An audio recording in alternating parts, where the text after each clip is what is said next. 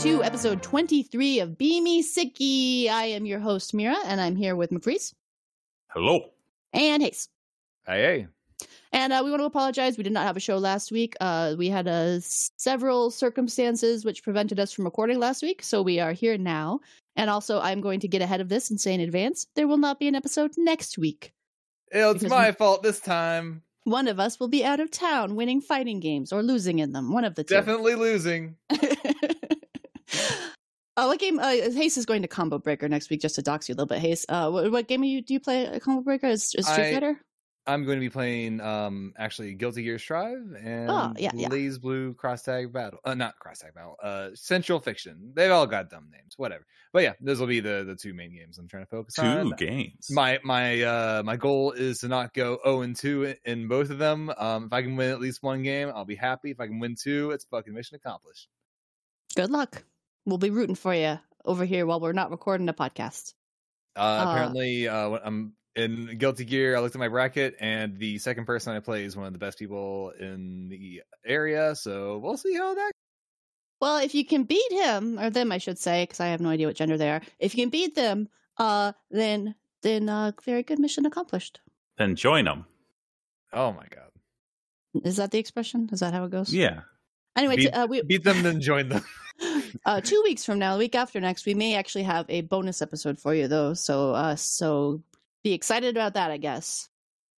I'm excited about it. We have that Shades of Grey we got to do something with.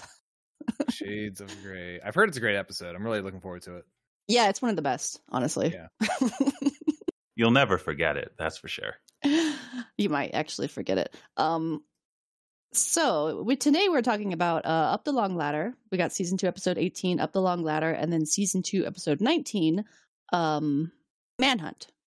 And these are 2 episodes of the television show, I will say. I mean, the end of season 2, I'm going to say, gets really strong, but these 2 are kind of not the strongest, but they're still fun. It gets really strong. There's only like 3 episodes left, right?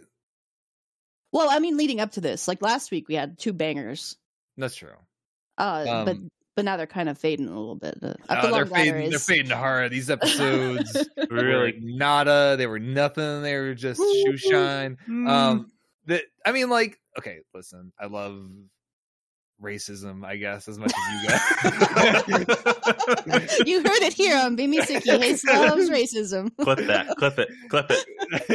But yeah, so the next episode is very funny, just because it is apparently a script that got fucking rewritten into the fucking dirt, and so whatever intentions were meant with like the casting and just general choice of that episode were just kind of lost. And you just have a funny Irish episode as a result. But it is funny. I love the funny Irish people. I'm sorry. I know I'm problematic for saying that, but the funny space Irish are very funny. What if we just filled the Enterprise with like 50 clowns? and then the next episode is Lwaxana is down bad. Is down the baddest anyone has ever been.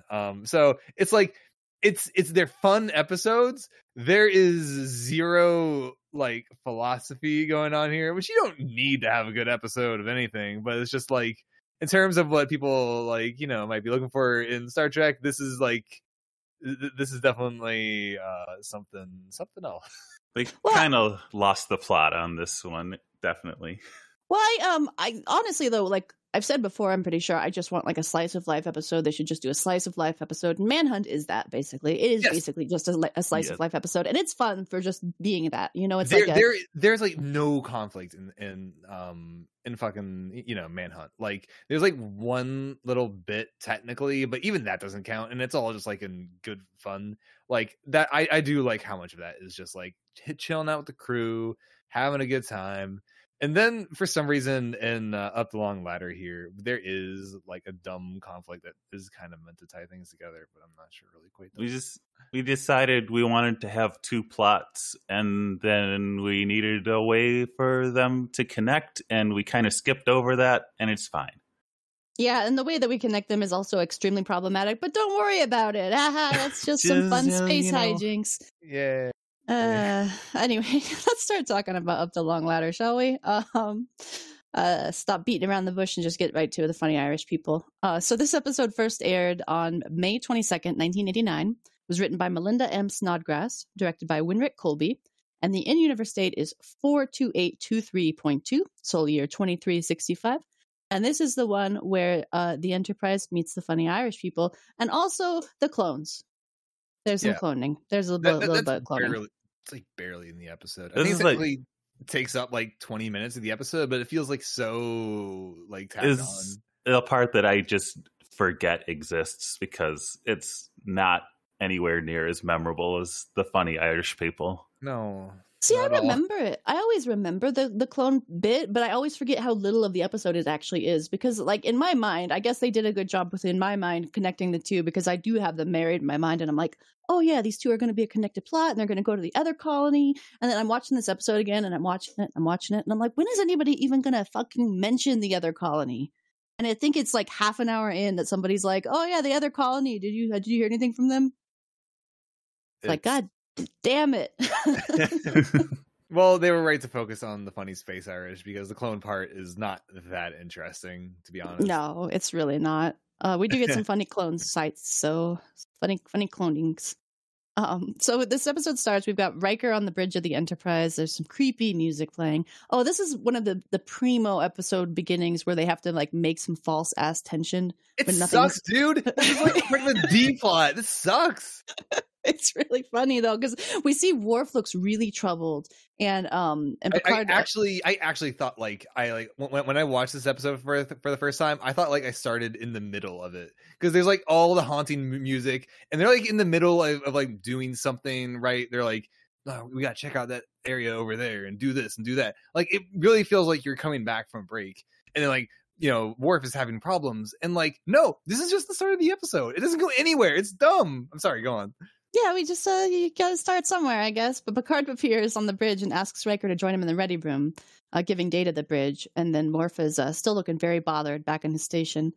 But Picard's meeting with Admiral Moore, and he wanted to discuss an old distress signal in space. And Picard reveals it's a centuries-old Terran code from Earth. And Riker says there's no record of an Earth colony in that sector, but they're like, well, maybe there is. Maybe you got lost somewhere. So they look up what the distress signal is from, and it's from the European hegemony. Am I saying that right? Hegemony. Hegemony.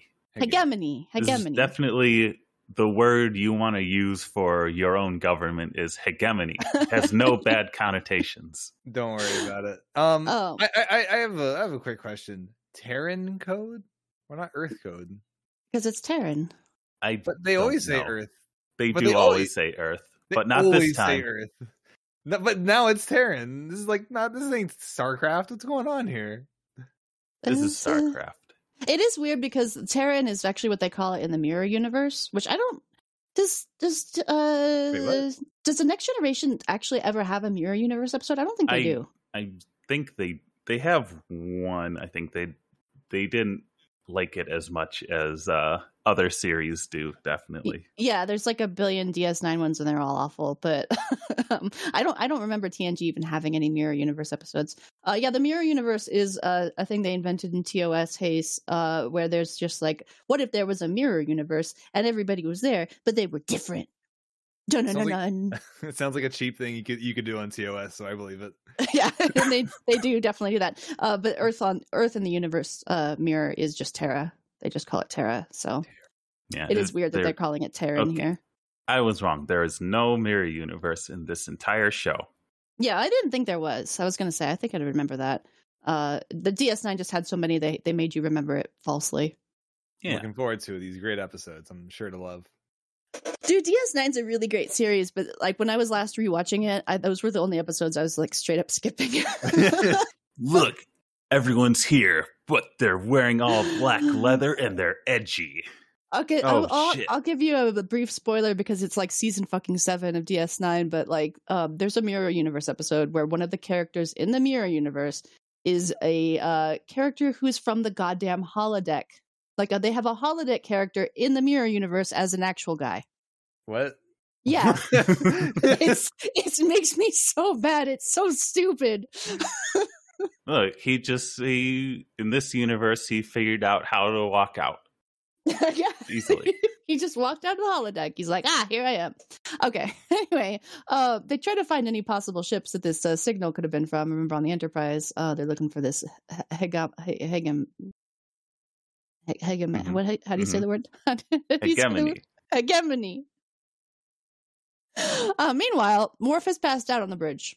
And Data pages Pulaski to the bridge for him. So, oh no. Do you think you start this episode and you think like, oh no, something's wrong with Worf. It's going to be a Worf episode. Something's wrong with him. No, not really. He's got the fucking measles.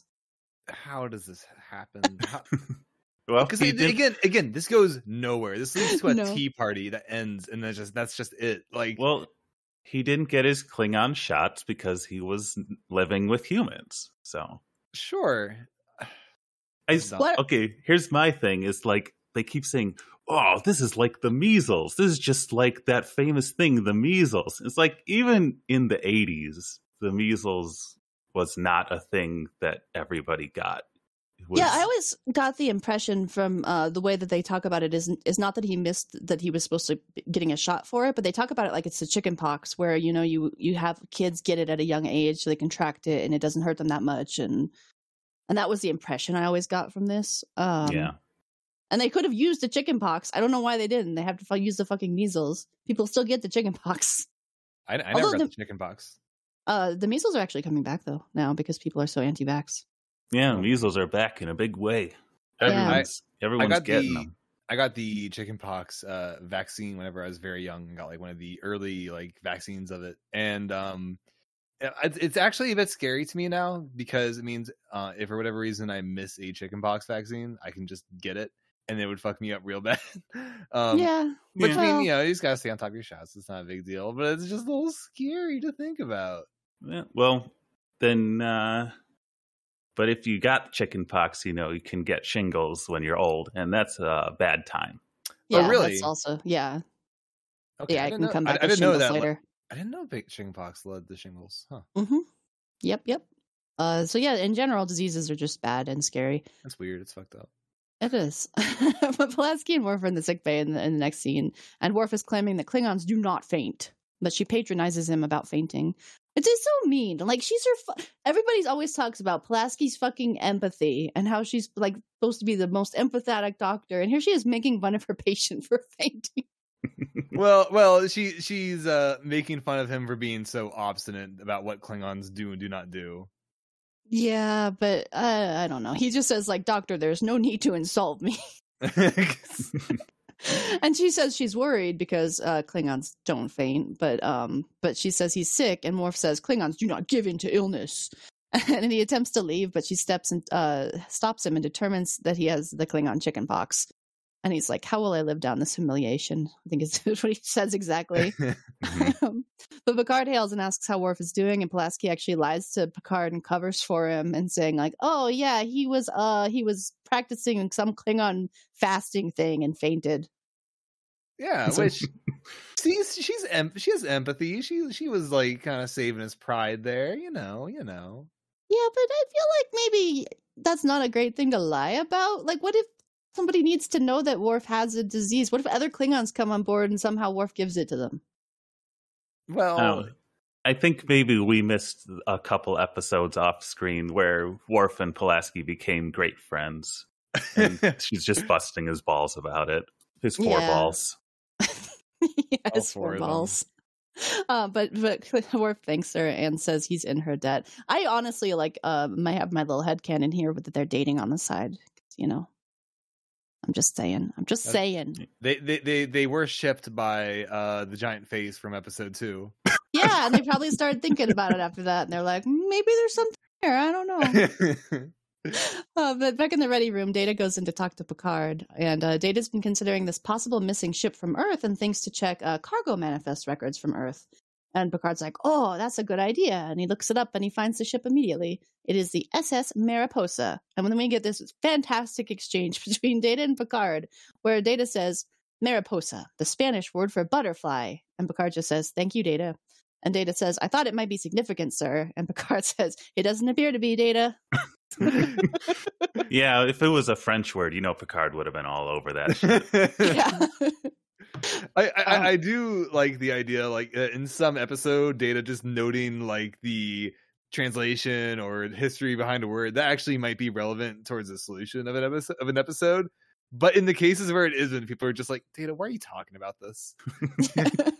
He's trying to help. Data guy, he never fucking shuts up. He's always going on. He's such a know-it-all. He's helping. Okay. He's such a big know-it-all. But Picard's going through the manifest of the ship and sees that they were carrying like a wide mix of both high-tech devices like computers and also stuff like spinning wheels and animals. And he's talked over by Data, who's defining a spinning wheel, doing the Data bit. There's a lot of Data bits in this episode. I think I mentioned it before, but you can tell the quality of an episode involving Data by how much of that episode is just fucking Data doing the bit. You know what I mean? Yeah, you're absolutely right. And this episode really does have a lot of like season 1 vibes and also like TOS vibes, which I don't know if I'm qualified to say since I haven't actually watched TOS. But whenever I see this episode, I think this must be what TOS was like, with the funny racist space Irish shit, just stuff just happening, people kind of going over their sort of thing they do as their character. Yeah, no, I think yeah, I've only watched a handful of TOS myself, but there definitely is a quality of that, of just there not really being like a lot to the episode. It's just kind of events happening and the characters reacting to it, which I think is like perfectly acceptable TV in of itself. But also it's just kind of it's kind of like what you see is what you get, more or less. Yeah, and it's also a downgrade from what the season has been doing already, too. Yes. That this episode's just kind of a weird hiccup of we had a bunch of good episodes and now it's time to have a bad one again. And you said this season was a victim of like the writers' strike as well. Mm-hmm. So this episode definitely feels that way. Feels like they might have needed some more time in the writers' room on this one, but didn't get it. Although you guys were saying they rewrote it several times, so maybe they had too much time in the writers' room. Yes. So Melissa Snodgrass, she's the one who actually wrote Measure of Man. She was talking about how like this episode was more so about like, you know, classism and such. And then that just kind of got rewritten, and it just became just two very disparate sort of plot lines. Yeah, you can see the threads of the classism like there, like the skeleton is there. They just don't do anything with it. He just kind of just didn't flesh it out at all. No, they kind of took it out. It's just like, yeah, there's another colony. ... Okay, I want to read the thing from Melinda Snodgrass, because it says, my boss at the time was Maurice Hurley, who is a major Irishman and leads the St. Patrick's Day parade. When I was describing to him what I wanted to do, I was trying to come up with an analogy. And I said, it was like a little village of Irish tinkerers. And he loved it so much, he made me make them Irish tinkerers. And I said, okay. Great. Fantastic. You know, I'm glad they did, because I enjoy the Irish tinkerers. But Picard is confused about this mix of stuff in the manifest, and Data suggests maybe they were just preparing for the worst. And so Picard asks Data for some background on the European hegemony. I said it. Hegemony. So how does Riker not know about the fucking foundation of the world's current government? There's a lot of history, okay? Do you know every detail of the last 400 years, Hayes? I didn't think so. I know about 1776, motherfucker. I think Riker would be able to handle that. Well, also, we're talking about Picard, not Riker. But Earth was recovering... Well, no, I was just saying Riker is one saying... Well, Riker would know if it was about America. We know this. Yeah. But it's not. I don't think Riker's even in the room for this conversation, though. I think it's just Picard and Data. Oh, I'm sorry. Go on. That was earlier when they were doing the thing. Okay, continue. Earth was recovering from World War III, and a popular philosopher named Philip Deegan was at the time advocating for a return to a simpler life, a philosophy called neo-transcendentalism. And Picard thanks Data, but says it still doesn't explain why they'd have all the computers and stuff. But it's a little fun fact, and I think DS9 actually revisits the neo-transcendentalists later, if I'm remembering right. So Worf arrives at the sickbay to thank Pulaski by doing a Klingon tea ceremony for her. And yeah, this doesn't go anywhere. Like, But I love it. I love the Klingon tea ceremony, and I think it's a nice little bit of Klingon culture that they just kind of shoved in here. Okay. In theory, I love this. This seems completely at odds with anything we've seen out of Klingon so far, like the Tea Party set and everything. Or I guess they wouldn't have like a proper Klingon tea set. Maybe it would look way more metal than this or something. But like we've seen the Klingon ships, and we've seen like the kind of stuff they use. Like it is impossible for me to believe they have a tea set. Impossible. You just don't get Klingons, dude. I don't. They're a romantic people. No. They love their tea sets. And the Klingon thing about this is that the tea is fucking poison. Yes. Yes. Yeah.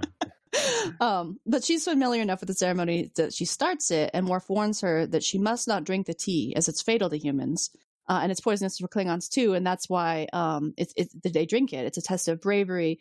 And Worf says, a reminder that death is best shared.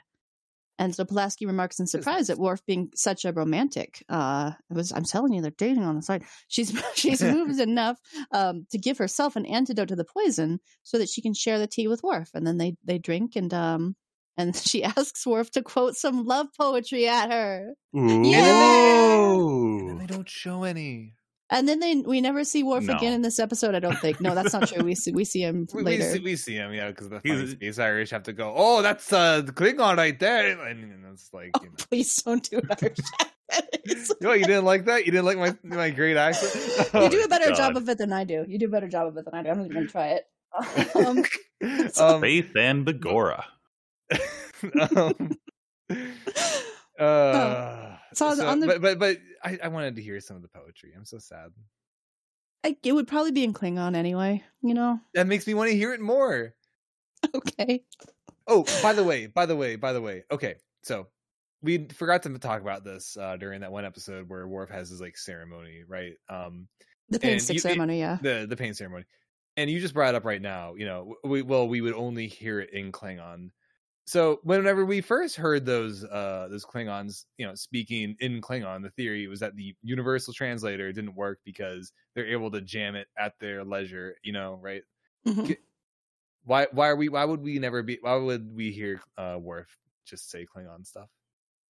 Because he's choosing to have it come out of his mouth as Klingon. It's poetry. You can't just translate it. But why wouldn't everything? Why wouldn't the universal translator translate it from Klingon? Because he's making the conscious choice to not translate it. It's on his end? Yes. What? Yeah, it's the person who has the universal translator can decide what comes out of their damn mouth. I thought the point of the translator was that the person listening would have it translated for them. Well, yeah, usually, but sometimes people can decide to speak in Klingon because they want to. But wouldn't the translator on your end pick up the Klingon and being like beep boop translating? No. I don't know. There must be some kind of honor system among the translators where it's just like, okay, that's if you want to not be translated, that's not good. That's a terrible system. I hate it. It also seems way harder. Like it works for everyone else in the galaxy, Hayes. It's just the Klingons that are assholes about it. Like nobody else has this issue. So on the bridge, though, Picard has Data initiate sensor sweeps in the FICA system, and they find the sun of the system has a lot of solar distress right now, which is likely what caused the SOS. The fifth planet from the star is Class M, and they go to check it out, and Data finds human life signs. Whoa! And they try to hail and get no response, and Data says that there's no indication of any kind of communication system on the planet. Worf also detects no artificial power source on the planet. And a huge flare, though, is going to hit the planet in about 3 hours, so they need to evacuate the colony ASAP. But Troi points out to Picard that the colonists have been isolated for 300 years and may be very, she says, unsophisticated. So Picard orders Riker to go down to the colony. And from the planet, Riker reports that there's about 200 people there, but there's a possible issue.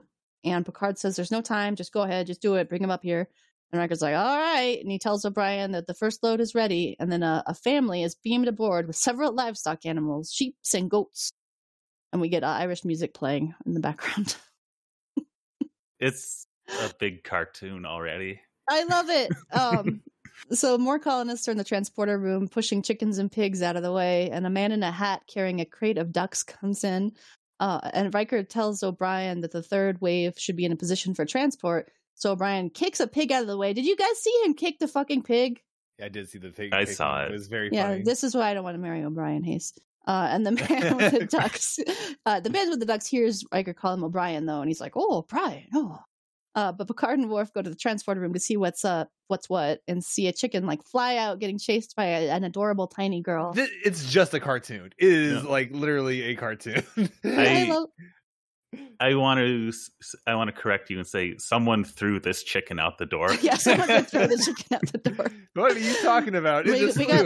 We got Link from Legend of Zelda over there throwing chickens around. But the duck man goes over to talk to O'Brien and says, "Oh, Brian, was it? I should have known it would be a good Irishman who was running this ship." Okay, I said I wasn't going to do an Irish accent. But you gave that up immediately.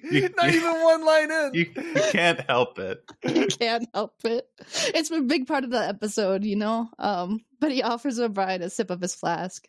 Picard walks in and O'Brien declines the sip of the flask, but the duck man determines that this is Picard somehow and goes over to talk to him and yell at him about the evacuation.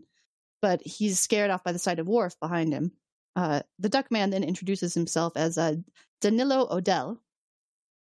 Mm-hmm. Picard asks Riker what the deal is with all the animals, and Riker's like, well, it was either this or argue till it was too late. They needed to bring their animals. And Odell's like, yeah, we couldn't leave our animals there to die. And also, how could we build our future without them? And you know what? Odell is fucking right. Yeah, you don't he's just right. leave animals to die on the planet. Yeah. Also, like, not only do you not want to just kill all these animals for no good reason, they're able to support these animals apparently very easily. But also, that's their entire, like, their livestock is their livelihood. Like, come on. Yeah, that's the only life they know is these fucking animals. Not fucking animals. These animals. Now, granted, transporting them to a fucking different planet is probably not going to work out super well, but they gotta try. Yeah, it's just don't leave them to die in the solar flare. Of course, heartless bastard. The part of this episode that no one really thinks about is the fact that there's just fucking Earth animals on this. I guess in theory they could have like brought them over. They brought them over in the spaceship. It was a big point of contention. Okay. Yeah. Sorry. It was in the manifest with the spinning wheels. You probably got distracted because Data was so busy defining a spinning wheel. But yeah, there was animals. I did not hear it. If it was under that, yes. Yeah, it was under that. So, but Picard tells O'Brien to beam all these colonists and their future colonists directly to Cargo Bay 7, and he goes to leave. And O'Brien begins doing that, but Odell chases Picard out the door to try to arrange a marriage for his daughter. Man, what a theme between these two episodes. Yeah. I love it because he's like, hey, you wouldn't happen to be married to you because I got a daughter. And Picard says, oh, felicitations. And are you sure? No. Go away. He doesn't need to think about it too much. So in the observation lounge, Picard, Riker, Pulaski, and Worf are meeting about the colonists, and 223 of them have been brought aboard. And Pulaski says there will be 2 more of them in the next couple days. Yay, pregnant women. And they muse about how well the anachronistic colonists will adapt to the future when they get an alarm sounding from the ship. There's a fire detected in Cargo Hold 7. A fire! A fire! Yeah. It's later revealed that that no one explained to them the rules of the ship, or what you can and cannot do. Which is like their own fault, really. I mean, like, come on. These are just like people going on a spaceship. These people they come from a planet, a little colony, where they have literally no artificial power source, and the entire Enterprise just assumed they would know how to use a food replicator. Like, what? They really suck at this sometimes. They do. But Picard and Riker arrive at the cargo bay doors. The fire has been contained, and Picard has them unseal the door, and Odell and other colonists are waiting inside to complain about lightning falling from the sky. Worf explains to them it's just a system to put out fires, and Odell's like, well, what happened to me if I'd been standing under it? And Worf is like, you'd have been standing in the fire. And he pushes it, and he's just like, well, what if I was, though? And Worf's just like, well, you would have suffocated. He's like, oh, and then he acts all offended, like, oh, I see now. I love Danilo. He's great. Yeah, this episode is not a good episode, but And it's problematic also, but also the actors, the character actors, they get to play the funny Irish people are so good. Well, very specifically, Danilo carries this episode on his fucking back.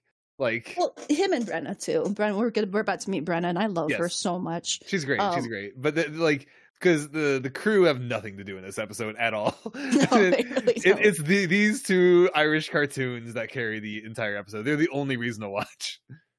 And it's a good reason. I like them. But walking further in, they arrive to a woman who is the Brenna that I just mentioned. She's got a ruined pot of porridge on the floor, and she's complaining about how she can't cook food because of all this stupid bullshit. She's like, your hospitality leaves something to be desired. You don't offer us a bite or a sup, and when we try to build a fire to cook ourselves a little something, the whole place goes mad. And Riker's like immediately enamored with this lady. He loves the beautiful, angry Irish woman. And Picard apologizes and kind of mumbles about food replicators, like, "Oh, I assumed you could know how to use those." And this woman says to Riker, "And what are you staring at? You've never seen a woman before?" And Riker says, "I thought I had." He's so horny at all times. Oh, he's so horny. And then Danilo O'Dell introduces the woman as his daughter, Brenna O'Dell. Brenna makes some more folksy swears about how men are all useless drunks and marches off. And O'Dell apologizes for her behavior and says she's not normally so sharp-tongued. And she immediately screams his name across the cargo hold as he heads off. Picard walks over to a spinning wheel and can't stop laughing at this entire scene. And buddy, I'm there with you. It's just ridiculous. It's like it is the same kind of comedy as the Flintstones. It's basically great. Yeah. And they go to leave, and O'Dell stops them to ask them how the ship sensed the fire. And Picard tries to explain, but right away O'Dell reveals he doesn't know what a computer is. Which why would he? Again, he has they don't have fucking computers on their planet. But Picard's explanations are cut off by Brenna yelling at them again. And they go to leave, but Riker says he's going to stay behind and give her some help. Wink, wink. Then he very sexily starts picking up some straw. Well, no, she is. He walks over to her and he's like, "You don't need to do that. The ship will clean itself up." And she just looks up at him and she's like, "Well, good for the bloody ship." We finally got our answer how the ship gets cleaned up. It does itself. Yeah, it makes sense. Okay. But she just goes back to cleaning though, because she's like, "I gotta do this fucking work, I'm not gonna trust the ship to clean this place for me." But she looks back up at him and the two kind of exchange some lust glances here. And she stands up and she very suggestively lifts up her skirt to reveal her ankles.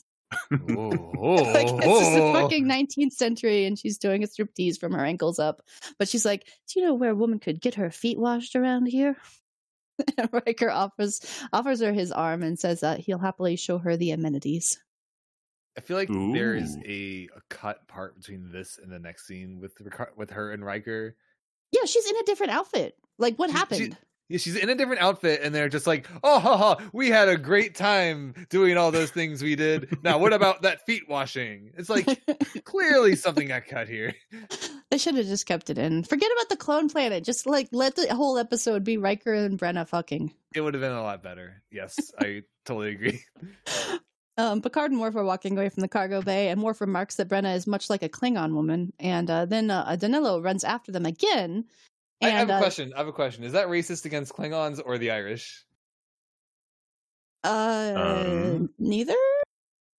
Them comparing the Irish to just what are literally space brutes? Not the Irish. It's just her. Yeah, it's just Brenna.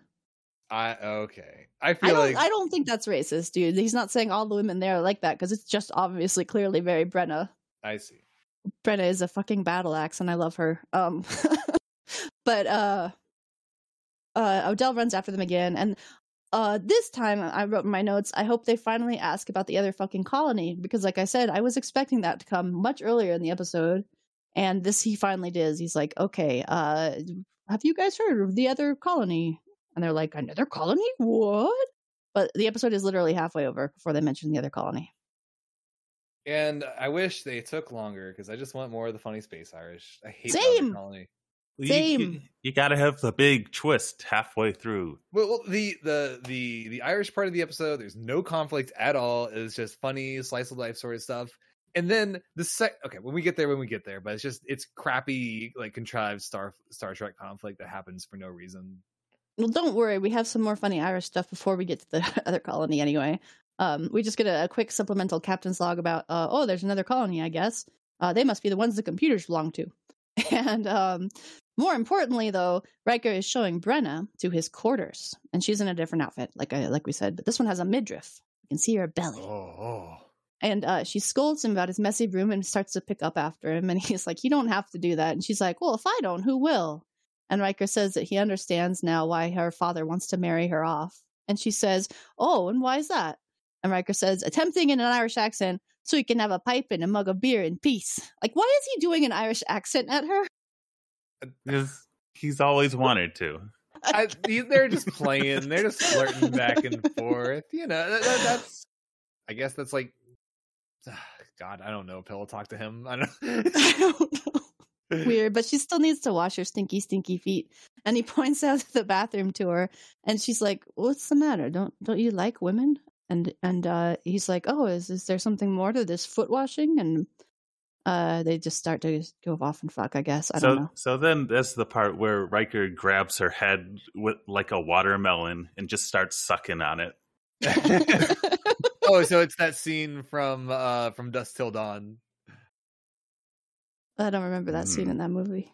The part where fucking Quentin Tarantino sucks on a foot for like a full minute. No. Her head. I'm sorry. Her head. I would have remembered if Riker had just grabbed her foot and started sucking on it. That's not how you wash a foot. Well, you would wash a foot that way, though. It would work. Maybe that's what they do off screen. I don't know. I do like how you see Riker. You see Riker go from like 0 to 100 when like at first she just asks, "Oh, where do I wash my feet?" And then he's like, "You do it over there." And then she's like, "Oh, don't you want to do it with me?" And then he's like, "Oh, I'm Riker. Let's get it." Yeah, he practically like tears her clothes off right there. Goes in with both hands. He does the fucking thing from Lupin the Third, like in the intro. He just like dives out of his own clothes. Yeah. Well, and she's also like undressing in the scene where she takes off her. Is it the petticoat that's on the outside? Whatever skirt we wear on the outside, she takes off. I don't remember if the petticoat's on the inside or the outside. I just wrote down petticoat. I'm going to look this up right now, actually, because I'm curious. Petticoat. I don't know shit about fashion. Don't ask me. Oh, the petticoat is the underskirt. So she took off her overskirt and just to reveal her petticoat. I don't fucking know. Anyway, Odell sent for Worf, and they're brewing some alcohol. And they needed a way to heat it, but Worf explains they can just order real alcohol from the food dispensers, which I didn't know you could do. I didn't know the food dispensers actually gave you real alcohol, because Odell's like, "Oh, it's not that synthahol shit that O'Brien tried to give me, is it?" And he's like, "No, real alcohol." It seems like you shouldn't have that. So I think this is like, you shouldn't have that. Remember, I'm going to say, "Oh yeah, anyone can just use the communicator on the ship, but we just expect you not to." If you're not supposed to. So it's like that. Yeah, you're not supposed to get drunk, but you can. Yeah, you can get drunk if you want to, but nobody on the Federation actually gets drunk. I figure it's like logged on your profile, and then like eventually an officer at the end of the week is like, "You notice that you've been ordering like whiskey every single day now for the morning, noon, and night. Are you okay?" What's it to you, buddy? No. Odell orders a whiskey though, and he complains it's terrible. It's got no bite. So this is the problem, right? With like just like having only one setting for every kind of food, right? Is that like people are gonna have different kinds of tastes, and like if the asshole who programs in the whiskey has weak ass taste, then you're just stuck with this. It's a problem. I don't think that's a problem with the replicator. It's a problem. No, I don't think this specifically is a problem as much with the replicator as much as he drinks fucking moonshine normally, so of course regular whiskey's not gonna have a bite to him. Yeah, he should have ordered double whiskey, and maybe that would have worked. But Worf orders him a Klingon drink instead. I think it's a Klingon drink anyway. I don't remember what he says, but he just orders him a drink that's like foaming when it gets it, like fucking steaming. And he's it has a bite to it. He's happy with that. He makes this goofiest clown face you've ever seen when he drinks it. It's very much a clown face. But Brenna comes over to yell at him about drinking, and he says about talking to Dr. Pulaski about the children going to school, and also just to be a funny, angry Irish woman. It's a good scene that I didn't write down the details of, but it's mostly just Brenna yelling a lot. This is where she says, this is where Worf says, ma'am, have you considered a career in security? She says, security? If it's anything like babysitting, I'm an authority. And then and all the other women. all the ladies laugh. Like, laugh track. It was good. So the Enterprise has arrived at the other colony, and they meet with on the screen Wilson Granger, the Prime Minister of Mariposa. And Data theorizes he must be the descendant of the captain of the Mariposa, and is told he's not exactly a descendant, but he invites them down. Troi tells Riker to be careful, as Granger is hiding something, of course, and Riker takes Worf with him and has Dr. Pulaski meet them as well. Which I don't know why. Why is Dr. Pulaski meeting them? I don't know. Did they say? I don't know. Did he say that they needed what kind of help they needed? I don't know. Yeah, I don't know. I don't know. Nobody knows. But the away team arrives and is greeted by Victor Granger, the Minister of Health, who looks exactly like Wilson Granger, the Prime Minister. And Riker introduces them all, and they're escorted to the Prime Minister. And Riker privately asks Worf if they're twin brothers. And Riker and Worf are walking down the hallway, and they see 3 identical women hanging out, and they're like, triplets? And then like a 4th identical woman walks past them, and Worf is like, quadruplets. He's right. I like that bit. The Minister of Health leaves Pulaski at a statue where a man is, and she kind of like stealth scans in with her tricorder. It's a very remember when Dr. Crusher did that in season 1 when they were on the planet that stole the children. Very stealthy scanning. But they arrive at the Prime Minister's office. I don't know how it can be stealthy. It's loud as shit. The guy is just like looking at her doing it too. It's not stealthy at all. No, I'm just scanning this statue over here. It's fine. Don't worry about it. Just taking a picture of the statue. Scan. Can I take a picture from closer to you? Scan. They arrive at the Prime Minister's office, and Pulaski asks him if their entire population is made up of clones. And Worf and Riker are like, clones? Granger's like, clones. It's so goofy. This is a good cartoon episode. Clones? Clones. I'm like, come on. You guys know what clones are. Come on. They invite Granger to the Enterprise to discuss the issue, and he explains how the colonists had an accident when they first arrived at the planet that left only 5 survivors, and as they were all scientists, they decided to survive via cloning. Which is pretty inventive. You got to give them to him. You got to hand it to him. So at first they had to use drugs and laws to suppress the sexual urges. Because was it Riker that asks this right away? Like, how did you not fuck? I don't know if it was Riker or if it was Pulaski, but... No, don't fuck your fellow clone. Definitely don't fuck yourself. What's the point then? What's the point of having a planet of clones if you can't fuck yourself? You can fuck yourself. It's fine. It's not fun. How could you say that? Why would you say that to me? Never mind. So at first they had to use drugs and laws to suppress the urges, but then over time they just simply stopped having sex. They're like, nowadays we consider it kind of gross.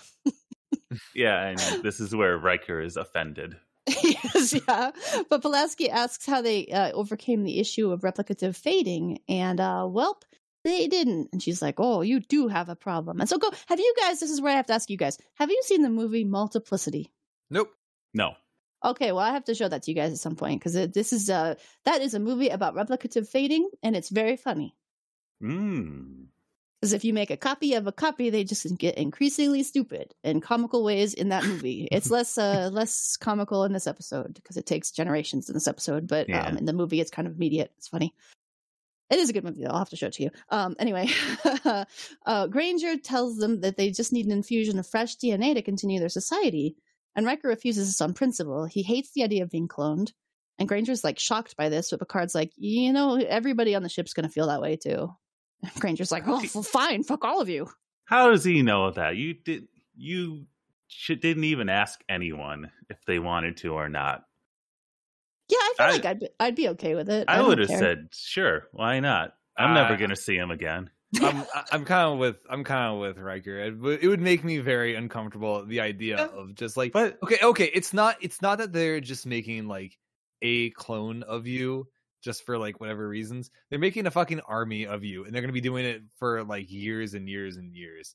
And just the idea that like, I don't know, they're making fully adult clones of like other people. Okay, so here's the other thing. This isn't like the kind of clone where it's like, okay, you make a baby that has your starting DNA, but like even though it effectively is you, might not necessarily look like you, and it's coming up from a baby, it might grow up to be different. In this case, they're making adult clones, and that's what makes it extra weird to me. Yeah. That's fine though, because you don't have to. It is your choice. That's the point. And it's like Riker just like, okay, I don't want to, and Pulaski doesn't want to, so that means none of the thousands of people here want to. That's it. Yeah, I there are definitely people on the ship. Like they've had the same stock of 5 people. Like if they could get a dozen people to say yes, they'd be rolling. They'd be having a great time. But it is their cloning technology is super fucking weird though. I'm not gonna lie, I hate it. Kind of a problem, but why does it work that way? It's really strange. Does not make any sense. Well, they're also from like the 22nd century. They had this technology in the 22nd century that they could just fully clone an adult human. Like, what the fuck? They had 5 really smart scientists. I guess. That's not how cloning works, buddy. I gotta tell you. They were not smart enough to just keep a copy of the original DNA. They have to copy from the copies. You know, that really is a good point. They could have done that also. I mean, it decays over time. How are you going to keep it fresh for 300 years? Freezer. Yeah, I guess. Anyway, Granger at least asks if they can send down a team of people to repair their malfunctioning equipment, and they're like, yeah, we can do that. So Riker calls Geordi to get a technical away team going. Again, sending your chief fucking engineer to do this work on a planet, whatever. But Pulaski also wants to go back to study replicative fainting. This episode is full of hard words from Merc to say. Pulaski and Riker are on the planet, and they tell Granger the repairs are almost complete. And they won't reconsider about the cloning. They're like, no, we're still not doing that. Fuck you. And so Granger's like, all right, your choice. And then he makes a gesture on his desk, like puts his hands down, and someone in his office just stuns them, and they're dragged off. And then we have LaForge walks in after them, and he's like, where'd they go? I thought they came in here. And they're like, nope, we haven't seen them. So we get this then extremely dramatic scene. Holy shit, this scene, like the music and everything, but we see a guy sticking needles in Pulaski and Riker's stomach, and it's like the biggest horror movie setup for this cloning. It's so scary. Oh my god. The music so is dramatic. Really out of control. And on the Enterprise, Pulaski and Riker are in sickbay, and Geordi comes in and asks what happened to them on the Mariposa, because he's like, I was looking for you guys, I didn't see you. And they're like, oh, that's weird. Well, I was going to Granger's office, but, I don't remember anything after that. And Pulaski's like, yeah, me neither. And so she just like quickly grabs her tricorder. And this is another really stupid thing in this fucking episode where she scans them and she's like, oh, we're missing cells. How the fuck do you tell? This is missing epithelial cells, did she say? I don't remember. You're missing 1 gram of your weight. Oh my god. They're really good tricorders. Or I guess whatever those things are, the medical scanners. Yeah, it's a tricorder. I think it's a medical tricorder. I think that, yeah. Medical scanner, tricorder. I don't know. I also forgot to mention, too, that Geordi noted that when he was looking for them, he kept getting lied to by clones. And Riker's like, how did you know they were lying? And Geordi's like, well, because I have these magical eyeballs, see? I can tell when people are lying, which is news to me. This is just so out of left field. It's like, oh, Geordi has this fucking JoJo's Bizarre Adventure power. To which I have to say, and I'm so sorry, Troy, but we have a replacement for you. Well, they lampshade this though, because Geordi says he can't always do it with aliens. He just has it nailed for humans. But also, like, come on. Like, okay, because this implies so much more. I'm sure the writers are just thinking, well, he sees good, so he can see all the subtleties of human emotion, and he's able to, like, figure all this out on the fly. What does it say about, like, Geordi, though? He's a fucking master of, like, human, like, emotional IQ. Like, holy shit. Oh, I don't think you would have to be a master of it, though. I think you would just have to have normal, because like most people pretty naturally, neurotypical people anyway, I should say, can just look at somebody's face and tell their emotion really easily, right? He can see more than just their facial expression. He can see like what their blood is doing, like how their blood is coursing, and that kind of thing, like what temperature their face is. So he can just probably pick it together based off of that. That's and true. Off a lifetime of being around humans. That Is makes my sense. I'm trying to give the writers a really big benefit of the doubt here because this is so fucking stupid. But This feels like a thing that will never get brought up ever again. I don't think it does. I don't think think it does. Yeah, I guess it is more than his Apollo justice power. It is. Holy shit! It is. Apollo Justice can tell when people are lying. I need to Oh, play yeah. these games. That's someone only played the first two games. That's his special ability. That's cool. I want to play those games. You should play. Yeah, you gotta. There's the fifth game where he gets attacked by a crow every time he tries to do it. You gotta, you gotta click on the part of them that's lying. It's a fun game. I love Apollo Justice. That's a good series in general, that Ace Attorney series. Anyway, Riker's really pissed off that he got cloned, so he's marching back down to the planet, and the other two join him. And they beam down straight into the Mariposa cloning lab, which I don't know how they knew where it was, but they get right there, and they find in progress a hairless Riker clone, which is really disturbing to look at. It's like imagine Riker, but no hair and kind of made of putty. And honestly, I couldn't tell who it was supposed to be, but they looked at each other dramatically, so I was like, oh, okay. That's how I could tell, yeah, because you also see one where they're like looking at Pulaski, and then they look at the woman in the thing, and it's like, I guess that's supposed to be Pulaski, but she looked a lot like the Riker clone. I don't know. kind of like a big lump of mannequin. I don't know. Yeah, just a big kind of fleshy, disturbing appearance. But Granger and three clones appear with weapons, yelling at them you're murderers! You're killing our people! In the ready room on the Enterprise, we have Picard, Pulaski, Riker, and Troi. I guess they just beamed back up after murdering those clones. Picard asks Pulaski how serious the situation is on Mariposa, and Pulaski says they have maybe 2 or 3 more generations before the cloning becomes terminal. Did we ever actually talk about replicative fading in this episode of the podcast? I don't think we did. I just mentioned multiplicity, but basically it means. Oh yeah, sorry. I think you mentioned that, like, yeah. So as you make more clones, they become basically more and more diluted, and over time they just become unacceptable candidates for further cloning. Yeah, you get genetic flaws in them, basically. Yeah, I mentioned multiplicity, and it's much more comical in multiplicity. So I didn't know if we actually talked about like the quote unquote science. Is there science behind this? I don't fucking know. Riker's kind of science, but I think it's the idea of science. Like, it is based on a world where science exists. Yeah, I mean, we have cloning in real life. Like, cloning is a thing. I don't think that we've done it extensively enough to see if people fucking degrade their DNA over time. It's also not in the way this show is portrayed.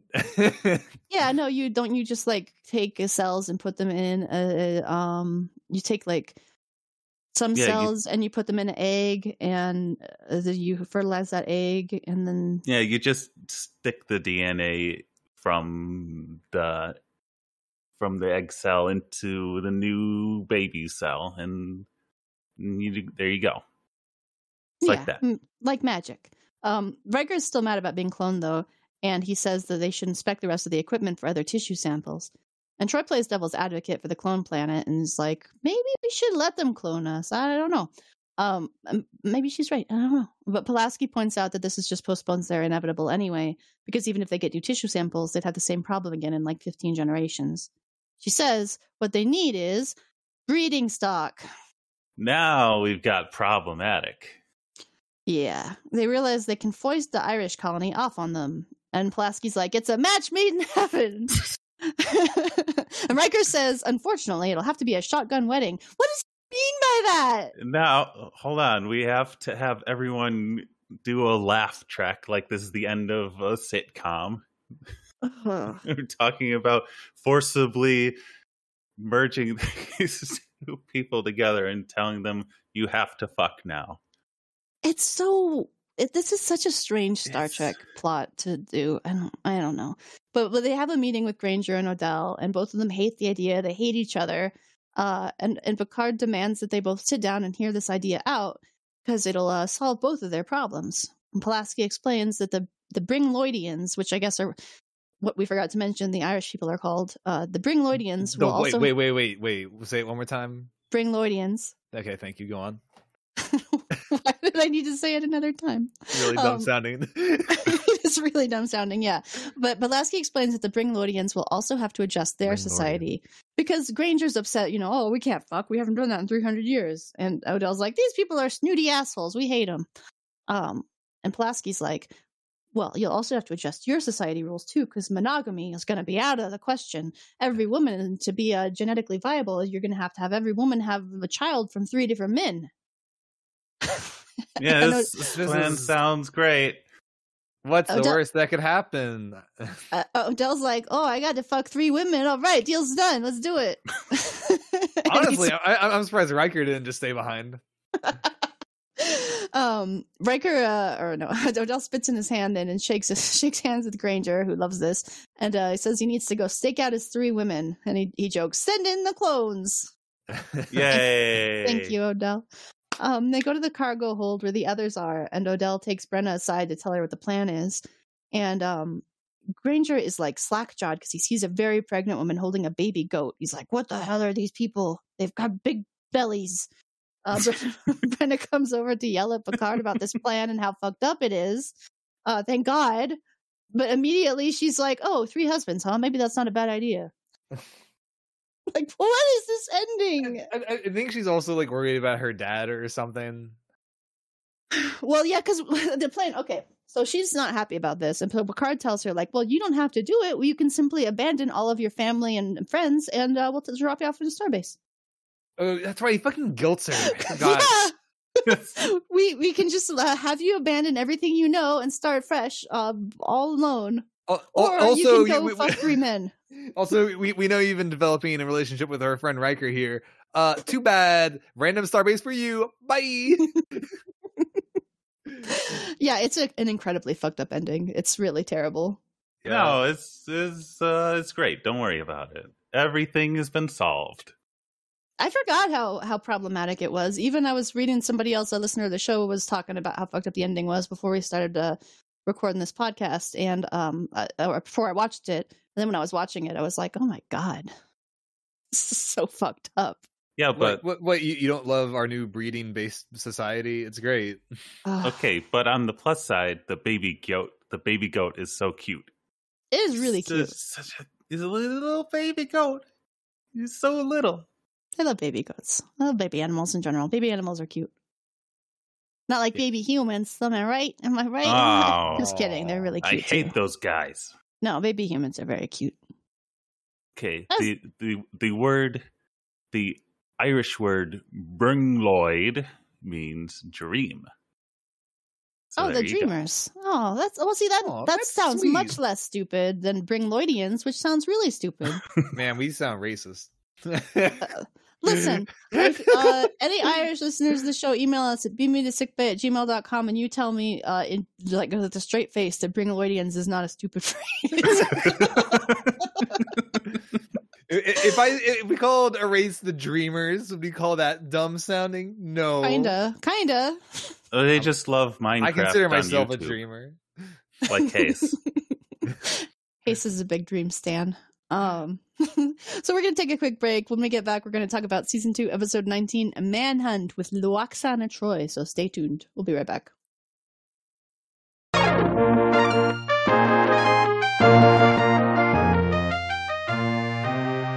And we are back. We're going to be talking about Manhunt, Season 2, Episode 19. This episode first aired on June 19th, 1989, and it was written by Terry Devereaux, directed by Hayes. Who was this directed by? Oh, I didn't even notice. Really? Yeah, we got a Rob Bowman, baby. Oh, holy shit. Yeah. Let's fucking go. In Universe Date 42859.2, Soul Year 2365. And in this episode, Lwaxana Troi returns to the Enterprise, now an ambassador, and she is determined to find a husband. No. We talked briefly about this. This episode is basically just a slice of life. There is there's no real conflict. The only amount of the only conflict you could maybe argue there is that one part where she's like, I'm gonna marry Riker. And like even that, like the stakes are like in the fucking ground. They're not high at all. There's conflict all the time. She wants to marry Picard and he doesn't want to. That's a conflict. Okay, but like conflict as in like there is a problem rising. There's an ultimatum that they are having to address. Like there's none of that really happening in the episode. You know what I mean? Like the conflict of last episode where fucking like, you know, they get captured and their DNA gets taken from them. There's clones being made from them in about 5 minutes somehow. Like that's conflict. Here it's just like she wants to bone down hard on anything that has a pulse apparently. She has some limits. Okay, she's not gonna fuck Wesley. He's too young. She's not gonna fuck Klingon because she's a racist apparently. She should marry Worf. That would be a match made in heaven. Yeah. What was the reason she said? Oh, she said she's grown used to humans or something. Yeah. I told you she's racist. Yeah, I'm probably. joking. I mean, she's probably racist. Let's be honest. Probably, but it's okay. Oh, this is also a Dixon Hill episode too. We get some Dixon Hill action in here. He's somehow even worse at being Dixon Hill in this episode. What? Worse? He's worse at being Dixon Hill. Oh yeah. He has like one moment where he gets to act as Dixon Hill and he's like trying to bring up history that hasn't happened yet. Like Picard, come on, man, you can at least pretend to play the part. Picard is not a gamer, okay? He's not good at this. He just wanted a vacation. He wanted to just fucking relax and see people keep trying to shoot at him. I was actually thinking about that. How like he probably he sucks at relaxing because he's such a like he's all about like working and stuff. And so whenever it comes down for him to like kind of let out his hair, he just doesn't know what to do with himself. Well, remember he just went to the horse planet when he wanted to relax, and this time he's like, "No, I'm gonna go into a movie instead where I'm gonna be shot all the time." Why didn't he go to the horse planet again? I don't know. He's dumb. He's like, I just want to relax. I'll go to the gangster like world because it said in the script we want to do more Dixon Hill. Hooray! All right. I mean, I'm glad they did because I like that. I like Dixon Hill. Anyway, the Enterprise is in orbit of Antide 3, awaiting dignitaries to go to a conference on Pacifica, where they have the chance to join the Federation. And Picard is in his dress uniform, and he goes to the transporter room with O'Brien, Worf, Pulaski, and Wesley. He's telling Wesley that he thought he might find this interesting, as few humans have ever seen an Antidian. And they beam the Antidians aboard. And what do these Antidians look like, gentlemen? Fish people. They're people that look like fish. They are just fish people. They're more than that. They're wearing shower curtains all around their bodies. This is true. That's what fish wear. I guess. If you've ever never seen a fish before, man, that's what they wear. McFreeze, tell us about the special guest star. We've got a special guest star from the band Fleetwood Mac. It's Mick Fleetwood as a fish man.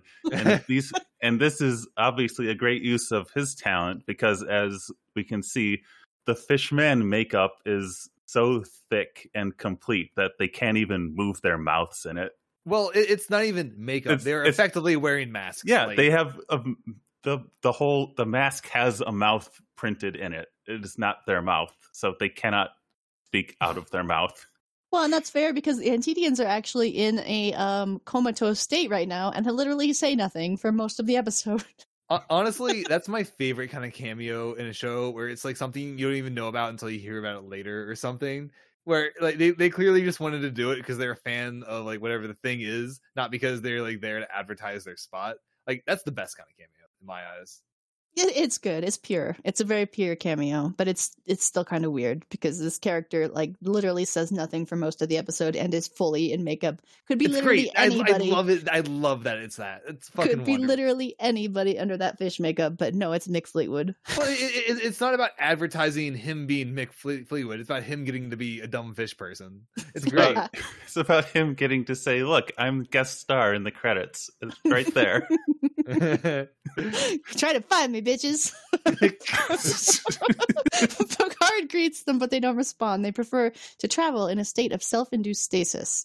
And so he makes sure Pulaski is going to make the arrangements for them and leaves. And for right now, they have to remain in the transporter room as she gets to fucking sick bay ready. How much advance warning did they have? They're picking these people up, and she couldn't have a room in the sick bay ready for them. They like literally they're on the transporter for probably half the episode. This is like really unacceptable because like this is your job, lady. I'm sorry, but like you should probably get it ready instead of just having our dudes hang out in the fucking waiting room. They're VIPs too. They're fucking ambassadors of their planet.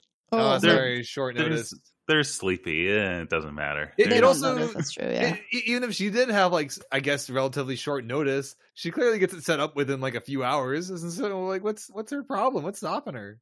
Yeah. Oh. Wesley walks over to check out their fish barrel and is disgusted to find out that they're going to eat a bunch of fish in it for some reason. I don't know why he finds this so gross. He's like, "Oh, they eat fish? Gross." Because Wesley has to be the one that always says stuff like that in every single. Yeah, episode. he has to be racist. Like that's the role they've really pigeonholed him into, is being the one that goes, "Why would they do this? Well, this alien's weird. I'm Wesley. This is what I say about every alien." Like, it's Captain, why wouldn't they just give you a heart that works?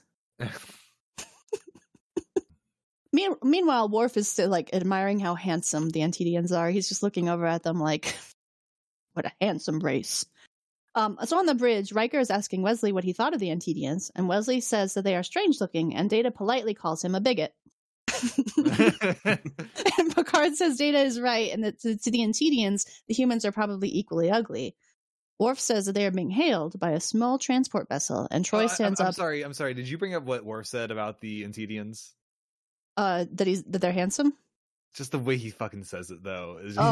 He just really admires their handsomeness. In such admiration of them. What a handsome race. He does that a couple times this episode too, where he's just looking at them and he's like, "Man, they're just so good looking." That's such a fucking great Worf gimmick. Anytime anything's like disgusting, Worf is just like amazing. But Troi stands up in like great distress, and she says, "Oh my god." And they ask her what the problem is, and she just says, "What is she doing here?" And the hail from the vessel comes in, shows a Starfleet officer trying to explain that they have a VIP passenger, and he's just shoved out of the way by Lwaxana. Data receives Starfleet orders that Lwaxana is to be granted full ambassadorial privileges on the Enterprise, and she will be the Beta Z representative for the conference. And Troi just says, "Mother, please don't do this to me." And this is when I say the line, Lwaxana, say the line.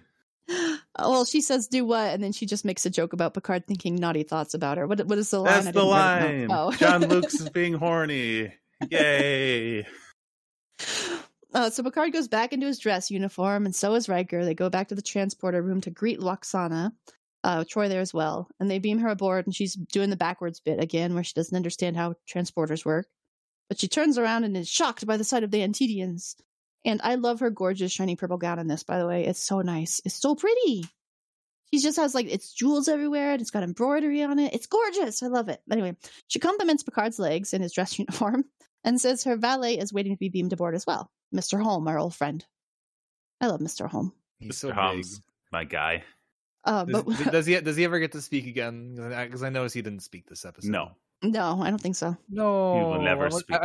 He at least gets to drink this episode, which I liked. Oh yeah, he definitely gets to drink. Oh yeah. And then we also get to do the heavy suitcase again, joke again, but this time it's Riker who's trying to carry it instead of Picard, because she's like, "Oh, we should have the captain carry the bag," and the captain's like, no, this time I'm going to let Mr. Holm do his job. And Riker's like, "Oh, don't be silly, I'll carry the bag." And he's like, "Oh, it's heavy." So they follow behind. They're following in the hallway behind Riker, struggling to carry this heavy ass suitcase. And Lwaxana is like telepathically telling Troi that Riker's hot.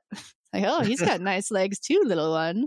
And she asks Troi if he's still hers, and she explains telepathically, humans no longer own each other that way.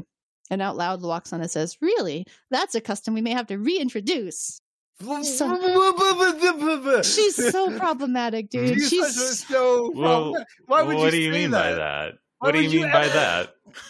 She just wants to bring slavery At to the human race. first, I thought they were like talking about like, you know, holy matrimony and whatnot. But like, dude. No, she wants a sub. I don't think they're trying to imply it's slavery as much as it comes across, but boy, does it come across as like slavery. Sorry, I have ice in my mouth. At first, you know, like totally. At first, I thought it was just like, oh, they're talking about, you know, just like, you know, marriage, I guess. But that's not true. They have like marriage and And Troy says that, oh, humans no longer do that. So I can't tell if that's like Troy being dense or her mother being a fucking nightmare. I don't know. I'm really scared. It could be both. It could be both. I don't know. We don't really learn about the Betazoid slave situation, but maybe Mr. Home is not voluntarily in his position. I guess. Oh my god! Now that you say that, oh, why did you bring that up? It's got some bad implications. I mean, he's he happy though. He looks pretty happy. He gets to drink. It's fine. It's fine to be a slave if you're happy about it. There's some perks. Anyway, Lwaxana Troi is a problematic fave on this podcast. Oh yeah, no, she's great. She's definitely problematic though. So they arrive at her quarters and Riker drops the suitcase and just like leaves. And Lwaxana tells Picard that she's going to be having a Betazoid dinner of greeting that night, and it's an ambassadorial function, so he has to attend. And he says, "Oh, it sounds delightful," and he leaves. And after he leaves, Lwaxana makes an analysis about him being a good man, but kind of stuffy.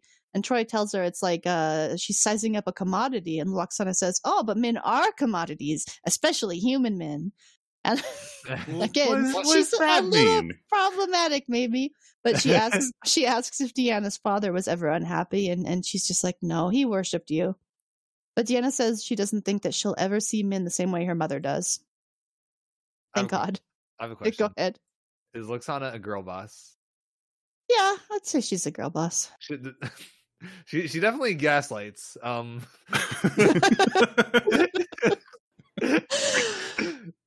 Does she gatekeep? I think she might hit all three. She is about to.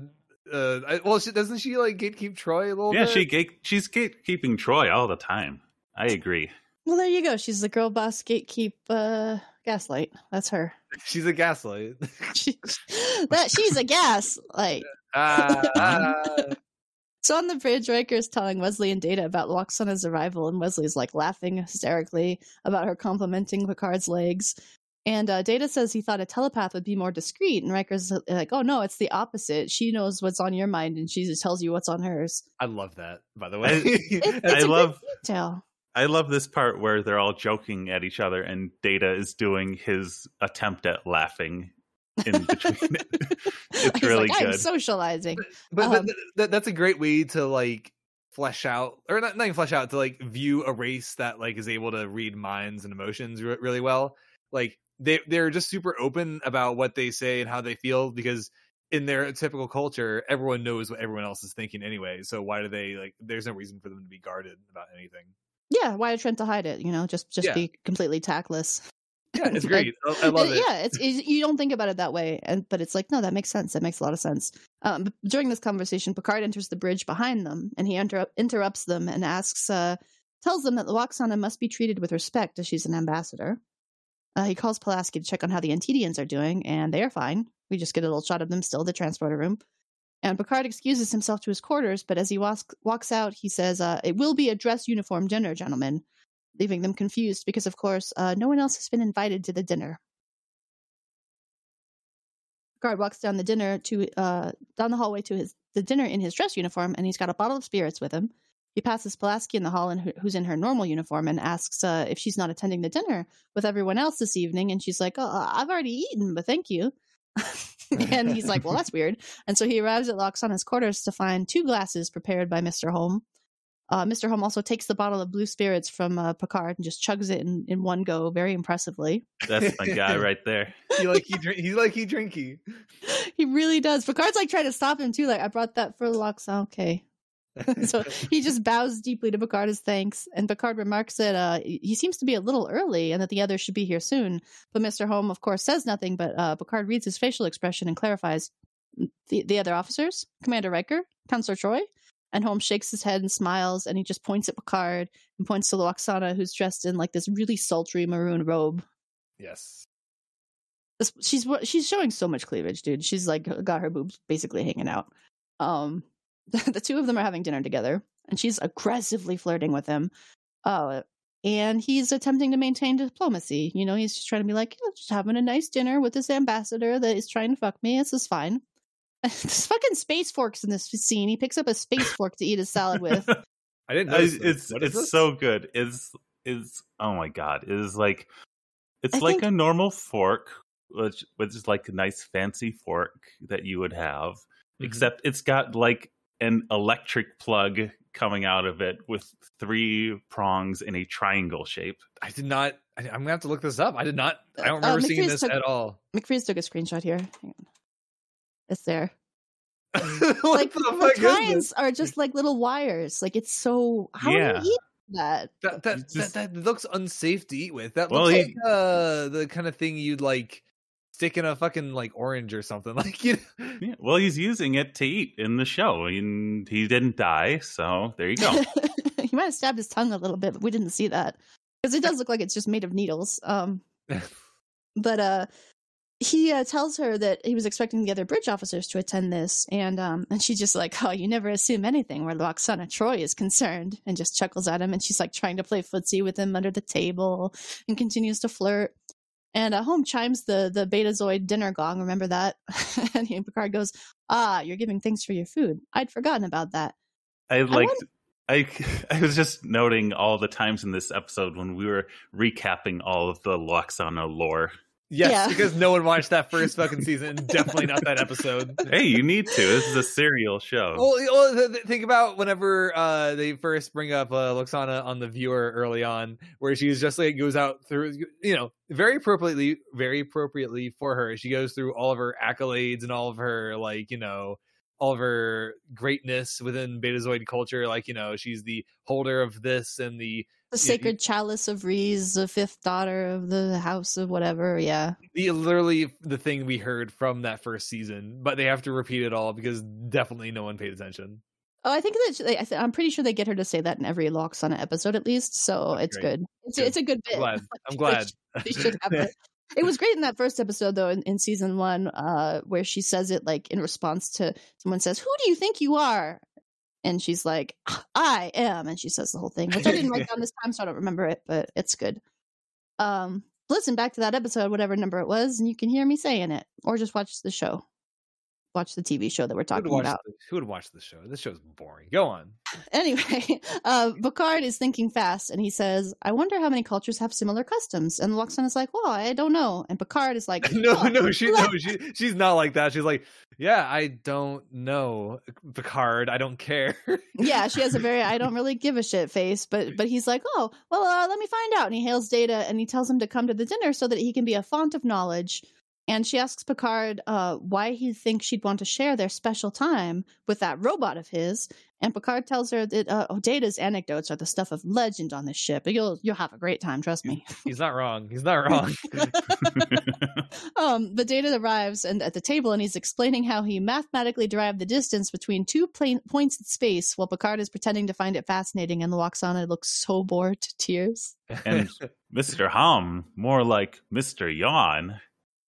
Was he yawning? I didn't see that. Oh yeah, big yawn, big theatrical yawn. It's wonderful. I love this guy. What is the other side of a cock block? What is Data doing here? What? I can't think of a rhyme fast enough. That can't doesn't think use of like anything a good. really dirty word. I'm not going to go in this direction. But that's what Data is effectively doing here, and there's no better man for the job. There's no better robot for the job. Picard is a very fast thinker, is all I'm going to say. He's just he knew how to get out of that situation, and he seized it. Pulaski and Troi are walking down the hall, and Pulaski's telling Troi that her mother seems like quite an interesting woman. And Troi explains to Pulaski that her mother is going through the phase, which is like Betazoid menopause, but Betazoid women get incredibly horny during this phase. And Pulaski tells Troi she saw Picard heading to Lwaxana's quarters, and Troi wonders if she shouldn't warn Picard, but Pulaski jokes that it would be good for the captain's agility and reflexes to stay ahead of her mother like a hunted animal. I thought that was pretty funny.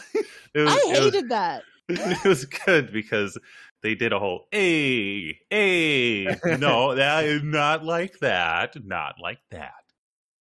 Yeah, Troi initially thinks like, the captain's not going to fuck my mother, and she's like, no, to stay away from your mother. Ha ha ha ha ha ha ha. Anyway, yeah, that whole exchange felt really gross to me. I don't know why. That's why I thought it was really gross, which made me like. Well, It's it made me. It was gross, but in a way that in my eyes, Pulaski would joke about something gross like that. probably, yeah. 'Cause It she's was- she's it so was- empathetic. It was gross in the show too, so that makes it good. She's only empathetic whenever there's like genocide happening, and anything below that, she just doesn't give a shit. Well, at least that's a good line to be at. That's a good thing to have empathy for. Hey, we shouldn't let this genocide happen, but okay, we can make fun of Picard getting fucked and War fainted. Let's make fun of him. Data is now using the monitor in Lwaxana's room to continue to explain science stuff. And we just see Lwaxana in her chair, just like slumped over, like, oh my fucking god. It's a great image. I love it. But Picard uses Troi walks in, and Picard uses her appearance as an excuse to say, oh well, I need to get back to my duties on the bridge. And Data offers to stay and continue entertaining Lwaxana, who immediately is like, no, I mean, I'm sure you're needed on the bridge as well. And Picard and Data are walking down the hall back to the bridge, and Picard stops. And he like takes a deep breath and he turns to Data and he says, Data, you'll never know how much I owe you for that. This is such a good Patrick Stewart. I love it. He handles that so well though, because he doesn't want to insult her. She's an ambassador, but he figures out how to, avoid this awkward situation. It's so good. In Lwaxana's quarters though, Troi is chiding her mother about coming aboard the ship during the phase, and she wants to know what stage it's in. And Lwaxana is like, oh, I have it under control. It's far enough along for me to enjoy a little one. Basically, mommy horny. Troi also criticizes her mother's dress, the one that's her boobs are hanging out of. And Lwaxana says, there's nothing wrong with this dress. This is fantastic. But she also says that she's going to do the only honorable thing she can about this phase. Troi, maybe as the one that wears the most revealing crew outfit on the entire ship, you shouldn't be judging too much. But it's okay when she does it. It's not okay when her mom does it. Not with the captain. Mm-hmm. In the ready room, Troi is explaining to Picard and Riker, with Riker present, about Lwaxana's condition of being terminally horny. And Riker's like, oh yeah, this is something Deanna warned me about when we were first starting to date. A Betazoid woman, when she goes through this phase, she quadruples her sex drive. And Troi just says, or more. And Riker just turns his head immediately to her. More? You never told me that. And Troi just kind of chuckles and says, I didn't want to frighten you. And after she says that, Troi is moving on to a different topic, but Riker is still turned completely at her, and he's this massive grin that creeps over his face as he kind of thinks about it. And he's like, more than quadruple, oh my god! and then he quickly gets attention back, and he starts talking about whatever is at hand. But Troi is explaining that Lwaxana is on a manhunt for a husband. That's the name. So yeah. And Picard is in her sights. She's decided to focus all of her energy on finding a husband, and she has decided it's going to be Picard. And Picard says there must be some way to explain to her that that's not going to happen. But Troi says any being spurned, any rejection, she's going to become deeply resentful about it and take it really personally because she's in a very emotional state right now and stuff. And so Picard's like, well, I guess I'll just have to make myself scarce then. We are going back to Dixon Hill, baby. Dun, dun, dun. Why Dixon Hill? Why Dixon Hill of all places? Because the horse was busy. I don't know, maybe his ass hurt and he couldn't ride. That's true. Maybe he's riding too much and he had saddle sores and so he had to take a break. I don't know. I guess I guess you could say he wasn't trying to look for a different kind of ride.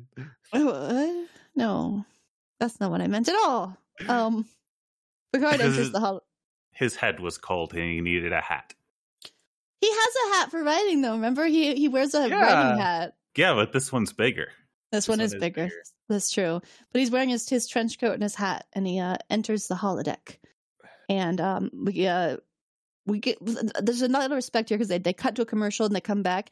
And I really like that they show an establishing shot of the Enterprise before cutting back into the fucking 1940s and Dixon Hill's office hallway, because that's really important. If you've just tuned in on a commercial and you see this in Dixon Hill bullshit, you're going to be like, what show am I watching? What is this?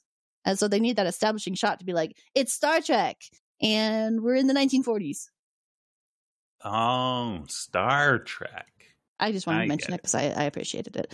Anyway, he walks into his office and his secretary says, hi, Dix. And Picard pauses and recalls her name. Okay, I have a question for you guys. What is her name?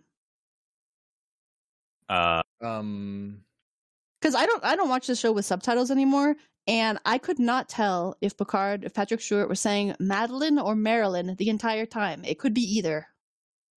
I don't remember either way. I'm going to be perfectly honest. I think it's Madeline, which I remember from the subtitles. So okay, I think it's Madeline. I would remember if it had not a D in it. Okay, that's fair. But the way he says it, like, it could go either way. So I wrote down half of my notes are saying Marilyn here, and then I was like, wait a minute, isn't her name Madeline? Anyway, he says, Madeline, good to see you again. She says, you're too much, Dix. You make it sound like you ain't seen me in a year. Wah, wah.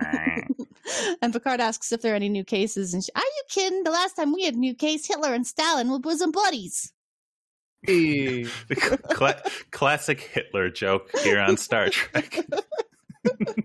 Well, it's a good time establisher, I guess. But Picard walks into his Dixon Hill office and takes in the scenery, turns on the radio, peeks out the window, and then he sits down at the desk and just like puts his feet up.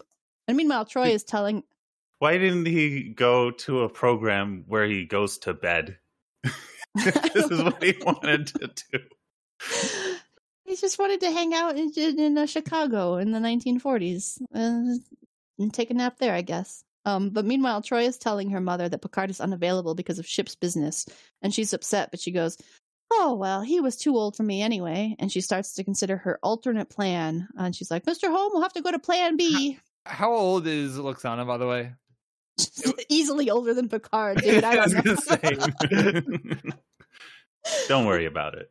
She likes younger men. Okay, she's a cougar. Picard is looking out the window at his Dixon Hill office and at a crowd shot. And Madeline comes in to tell him that there's a gentleman there to see him, and he doesn't look like a client. And so we get this extremely Chicago gangster guy walks in. I love this actor, dude. I don't know who he is or what else he's been in, but he is a fantastic Chicago gangster character actor. The name's Slade Bender.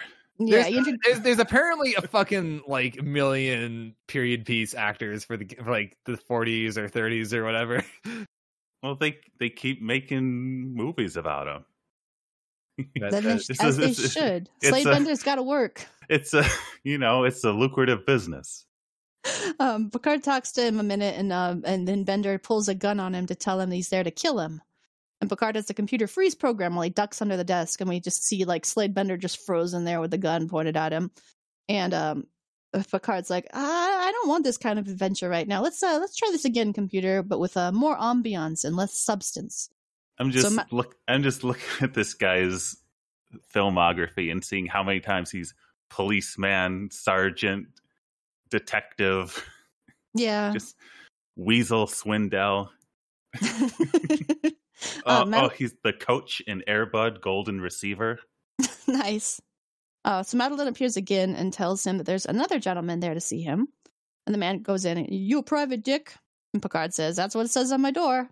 Is that supposed to be funny? And the guy faces the light, and because this whole time he's entered, and it's just his face is covered in shadow, and he looks incredibly intense when he's in the light. He's got these big bug eyes, and he grabs Picard by the collar and tells him he came here on serious business, and there's a job he wants him to do. And Picard doesn't like this either, and freezes the program, clears the man, falls down on his desk because he was grabbing him. And he's like, okay, computer, try again. And so this time, Slade Bender bursts in the door with a Tommy gun. I think the computer at this point is just fucking with Picard. But Picard flies back against the wall, freezes the program again, and the computer explains that the flexibility of the program is limited to the parameters of the Dixon Hill novels. I kind of wonder if that's not a restriction they put into place after a certain event happened with Sherlock Holmes. I wonder. I don't know. What do you think, Hayes? I wonder. In the transporter room where the Antedians still are, Worf and Wesley are observing them. Worf still thinks they are incredible looking. He's just still admiring them. He says that they have a certain dignity, a graceful continence. And he loves them so much. He's does. So reverent of these dumb fish people. Apparently they're not dumb. To Klingon aesthetics, that is the most attractive thing you can be as a fish man. But Wesley's like, if you say so, Lieutenant. And Worf says, like, do you think it's like so obviously humans love things that are more symmetrical, smooth skin, sort of silky hair.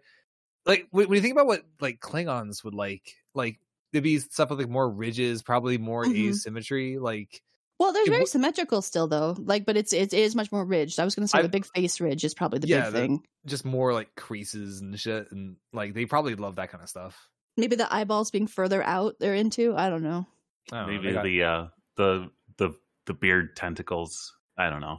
Oh, the beard tentacles are cool. A lot of Klingons wear their beards that way. So yeah, that's true. But Worf's just like, I see. Is this how you felt when you first saw me? And Wesley's like, maybe a little. but now that I've met more Klingons, I think you're handsome for a Klingon. He can't help but be racist. He's so sweet. Oh. Lwaxana and Home walk in, and she gasps at the sight of the Antedians again. But she asks when the captain is going to revive them, and Wesley tells her, not until they reach Pacifica, ma'am.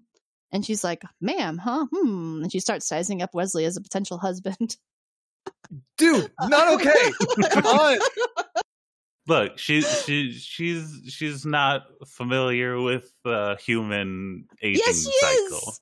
She was married to a human. Listen, look, she didn't do it, so it's fine. She didn't do it. No, she's like, She thinks about it for a moment, but she's like, no, I can't wait for you to mature. And then she starts to size up Worf instead. And she says, your thoughts, they're primal, savage. I like that in a man. And Worf says, I am not a man. And Lwaxana's like, oh, that's to your favor, isn't it? Well, too bad for you. I like humans. So too bad. Lwaxana wants the human. And she asks Home who's next, and he makes a gesture at his eyes, like covering them like a visor. So I'm guessing they're going to talk to Geordi next. Yeah. We don't get that scene, unfortunately. I want it. I want to see that scene where she sizes up Geordi. Yeah, I want to see what's bad about him. Yeah. Well, probably the blindness, I'm going to guess. In the holodeck, Picard goes to leave his office and says goodbye to Madeline, who is still paused. So whoopsie unpauses her.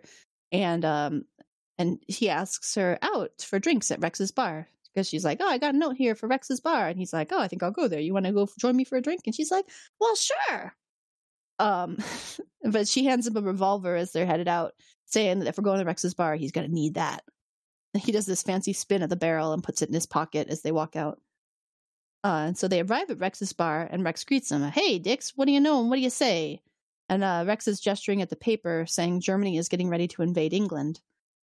And then we get some incredible American imperialism here as Madeline and Rex talk about the possibility of the U.S. entering the war.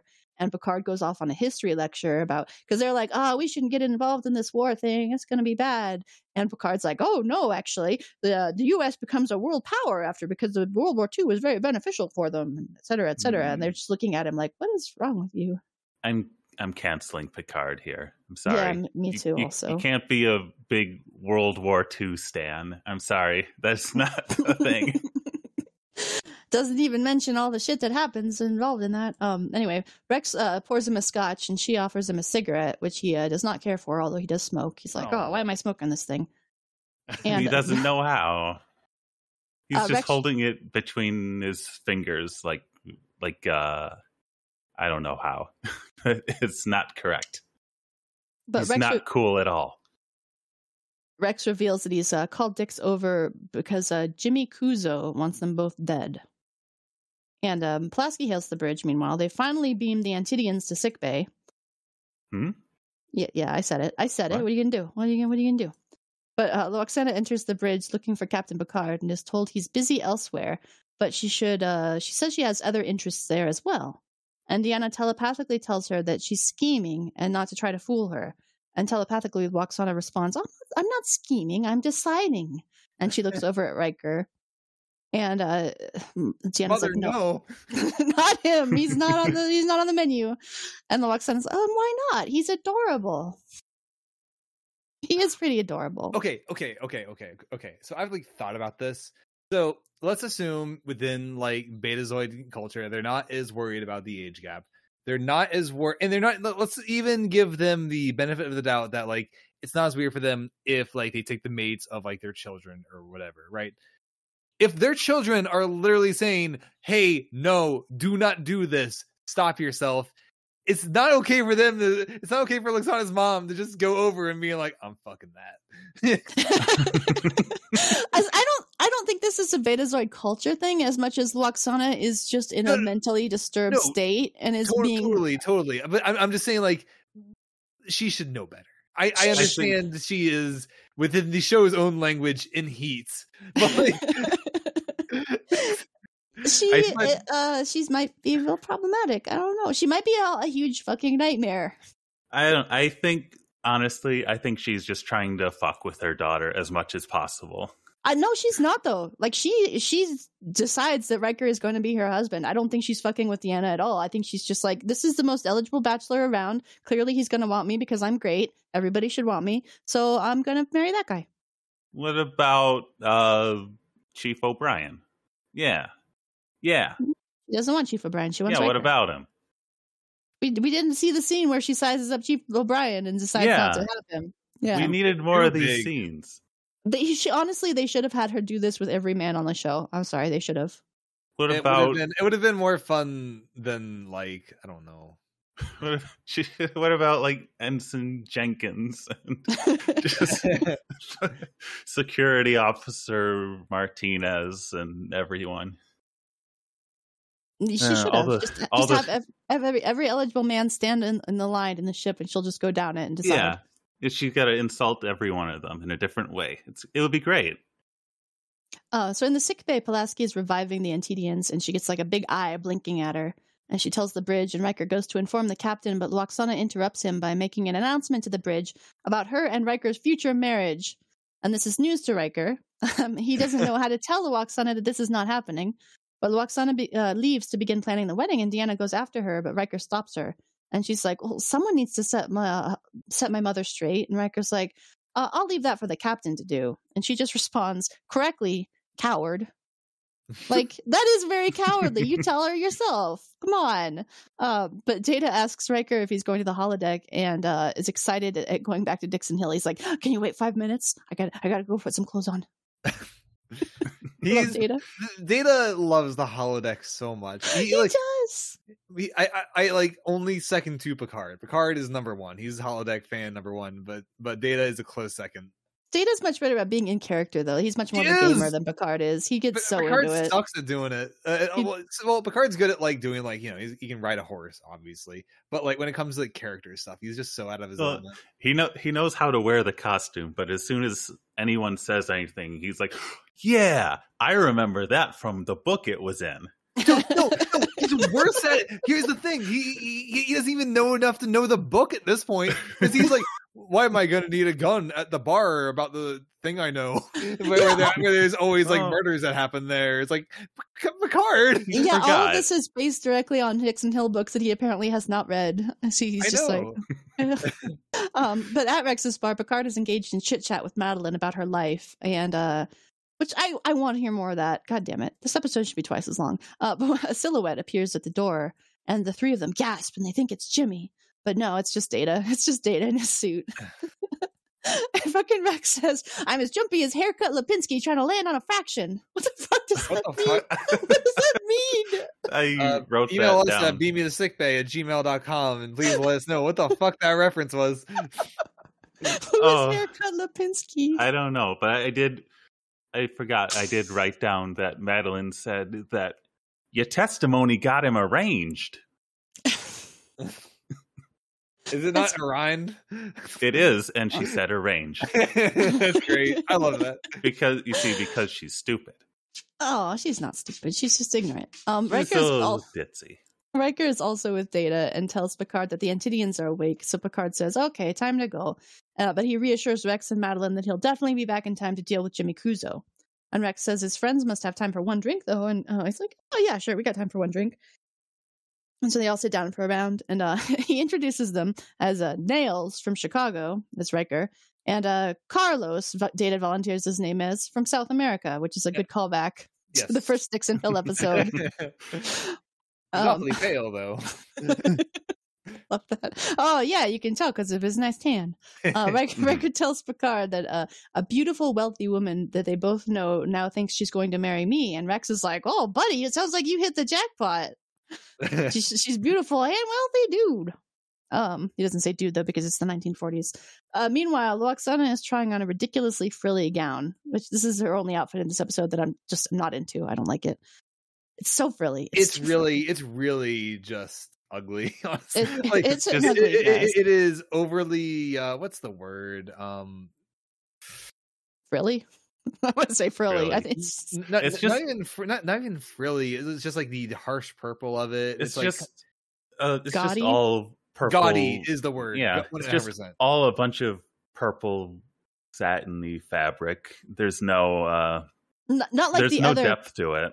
Not like the other purple satin dress that she was wearing at the start of the episode, which is very good. This one is bad purple. Yes. I just wanted to make that distinction. The first purple dress, good. This purple dress, not good. But she wants to show Riker. She loves this dress. She wants to show Riker how she looks in it. And so she drags home off to see him. And the computer helpfully tells her where he is and gives her a map to the holodeck. Very nice. Thank you, computer. She and Holm arrive at Rex's bar. I love, they look at the silhouette in the door and Rex is like, good God, what's that? Seeing Holmes' silhouette in the fucking doorway. And they walk through and Rex is like, I bet that's the broad with the big bucks. And he calls Lwaxana over. You can't say that. Oh, he can and he did. And Rex starts to flirt with Lwaxana and she's really into it. And she thinks he's remarkable. She says she's never met anyone like him because she gets no thoughts from him at all. Just nothing. He's so mysterious. Picard's trying to explain to her why that is, because he's a hologram, but she just cuts him off and just keeps marveling at Rex. And she's like, I never realized how erotic that could be. And so she asks Rex to go over to a table with her and have a private talk. And Rex is like, oh, all right. And gives the rest of them a wink as he heads off with wine and 2 glasses. I'm so happy for I am too. She said, John Luke, I'm surprised you let this part of the ship get so dirty. Oh, she's so dumb. I love her. Riker asks Picard if they should tell her, and Picard thinks it's only fair, but he wants to allow her the moment. So in sickbay, honestly, taking an aside in this episode, wouldn't the holodeck solve her problems? Couldn't she just get her urges out with Rex over here? I guess if she's not looking for that's effectively just it's basically just what? It's what's the difference between using that and let's say Are you trying to say it's like masturbation? Are you just okay? Yes. I would say it's not exactly like that, just because the computer is making a fake person, but it's like a very fancy form of masturbation. I don't know why you're nervous about saying that word. Hey, it's easy. Say masturbation. It's easy. Well, no, I was going to say. I was trying to think of a word for dildo without saying dildo. Oh, okay. You can just say dildo. That's fine. This is a dildo-friendly podcast. I know, but it's funnier to say something around dildo. I thought you were gonna say VR chat. We're gonna get a Bad Dragon sponsorship any day now, and we're gonna get to read commercials for Bad Dragon. Email us, Bad Dragon. Beam me to sickbay@gmail.com. Give us the Klingon double dick. Let's go. How is that not a thing they have? Beam me the dick bay. Sorry. Anyway, so yeah, I think you're right. She wants a husband, but she really just wants to fuck. So I feel like she should be able to find some common ground here. Just get it out of her system, literally. Yeah. In the sick bay, though, the Antedians are awake and they are screaming for food. They're just going, food. Just thinking of. I know the holodeck cleans itself. Yeah, but I'm just picturing the Always Sunny guy that's like, I'm here to clean the loads. After Lwaxana's done with it. I'm sorry. Go on. Worf shows the Antedians the food barrel, and they begin just slopping up their food. And Pulaski calls Picard to tell him that they're up and about, and he says it's time to go to the bridge. So Picard walks over to interrupt Lwaxana and Rex's date, and he asks her if she's coming to the bridge, but she says not just yet. She's going to marry Rex. she has to stay and arrange her marriage to Rex. And he tells her that he must deliver her to the conference on time, and she's like, pity. But she's like, I'll be back for you later, Rex. And Picard then tells her, there's something you need to know about Rex. So we get an establishing shot of the Enterprise arriving at Pacifica. We know it's Pacifica because it's a planet covered with ocean. And Lwaxana, Home, and Troi are headed to the transporter room. And Lwaxana is very upset and embarrassed about being led on by a hologram. They really could have told her. They had a million opportunities to tell her. Yeah, they probably should. And then they just decided not to because they thought it would be funny. Well, they she had was to having get a nice time. They had to get their revenge on her. You see that? But they arrive at the transporter room to see Worf, Riker, Picard, and the Antedians, and she's just like, "Why are they still here?" And Riker explains, "They're going to the same conference that you are, so we thought you might like to beam down with them and the other delegates." But she's explains that they're not delegates; they're assassins. They've got explosives on them. They're going to blow up the whole conference. And she tells them not to try to deny it because their minds are so unsophisticated she can read them in her sleep, and that their robes are lined with an explosive that isn't detectable by their transporter. And Data scans them, and she's like, "Oh, she's right. They've got this explosive on them." She's like, "It is not normally detectable by this transporter. It can barely detect it." And then they just press a few buttons, and she's right. If you look for it, you can find it, I guess. Yeah, no, I get that. Yeah. They don't do a normal scan for that material probably, but they probably have the ability to. Anyway, Picard has Worf escort them to level 5 for questioning, and Lwaxana gives her daughter a hug and boards the transporter pad, and she's like, "Oh well, I didn't find a mate, but I did save the conference, as well as your reputations, all in a day's work, I suppose." Thank Yay. you. That was a little bit of conflict we get in this episode, actually, was that the Antedians are assassins, I guess. You can't call that conflict. That was almost more of just a goof. To be like, "Oh, that Lwaxana just casually saving the day." It was a good goof, though. Picard tells her goodbye and thank you, and she blows a kiss to Troi, and they energize the transporter. But as she's beaming out, she does the Jean-Luc, shame on you joke again. He's just like, "I hate that woman." It's good. That was a fun episode. It wasn't anything heavy, which made me like it a lot more in that respect, honestly. It was just casual fun, and what more can you ask for? Yeah, I love a good slice of life episode occasionally. Sometimes you just gotta have a good time. And I enjoyed when they put Mick Fleetwood's acting skills to good use when he flopped around going, "Food, food, food." Is he the one, I wonder, that says, "This is ridiculous"? The other two lines that the fucking Antedians say? One would assume. I have to imagine that'd be so much fun to do, honestly. Just being able to be in a big fish suit and just slop over a bunch of fish food in a barrel. Yeah, it would be fun. Yeah, that would be a good. I want to say that'd be a good career, but it wouldn't be a good career to have bits like that. But it would be fun. It would be fun. Yeah. Okay, he says, "Not that it was a huge part, but I love that I could be part of it in some shape or form. I shaved my beard to put all the prosthetics on. I said, I'll shave my beard off if you promise me that I get to beam down or beam up, at least one of them." Maybe both if I'm lucky.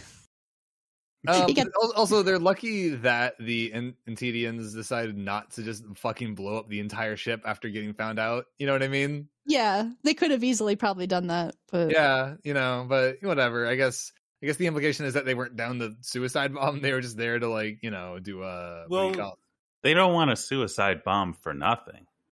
That's not what they want to blow up. The Enterprise's flagship. That'd be something. That's not the mission at all. Come on. That kind of thing, the subtle, very tiny reference that there is that kind of terrorism in this universe, but we're not going to go into it at all. It's cool. It's interesting. Yeah, because I would like to know maybe more about why the fish people want to blow up the Federation. Why do they want to blow up the fucking conference? What's going on? No, it's fine. We're just going to have them as a little goofy bit in this episode. Now that you really mention that, that's so funny that the smallest part of the episode is fucking political terrorism. Yeah. It's not nearly as important as Rex is going to fuck this broad with the big bucks. I love the Dixon Hell looks. I love doing the old accents, the old Chicago accents. It's good. Good episode. So if you have any questions or comments, please email them to us at beammetosickbay@gmail.com. We'd love to hear from you. Once again, no episode next week because I will be gone. I was just going to say that. Yeah, no episode next week, but we're almost done with season 2. There's only 3 more episodes left.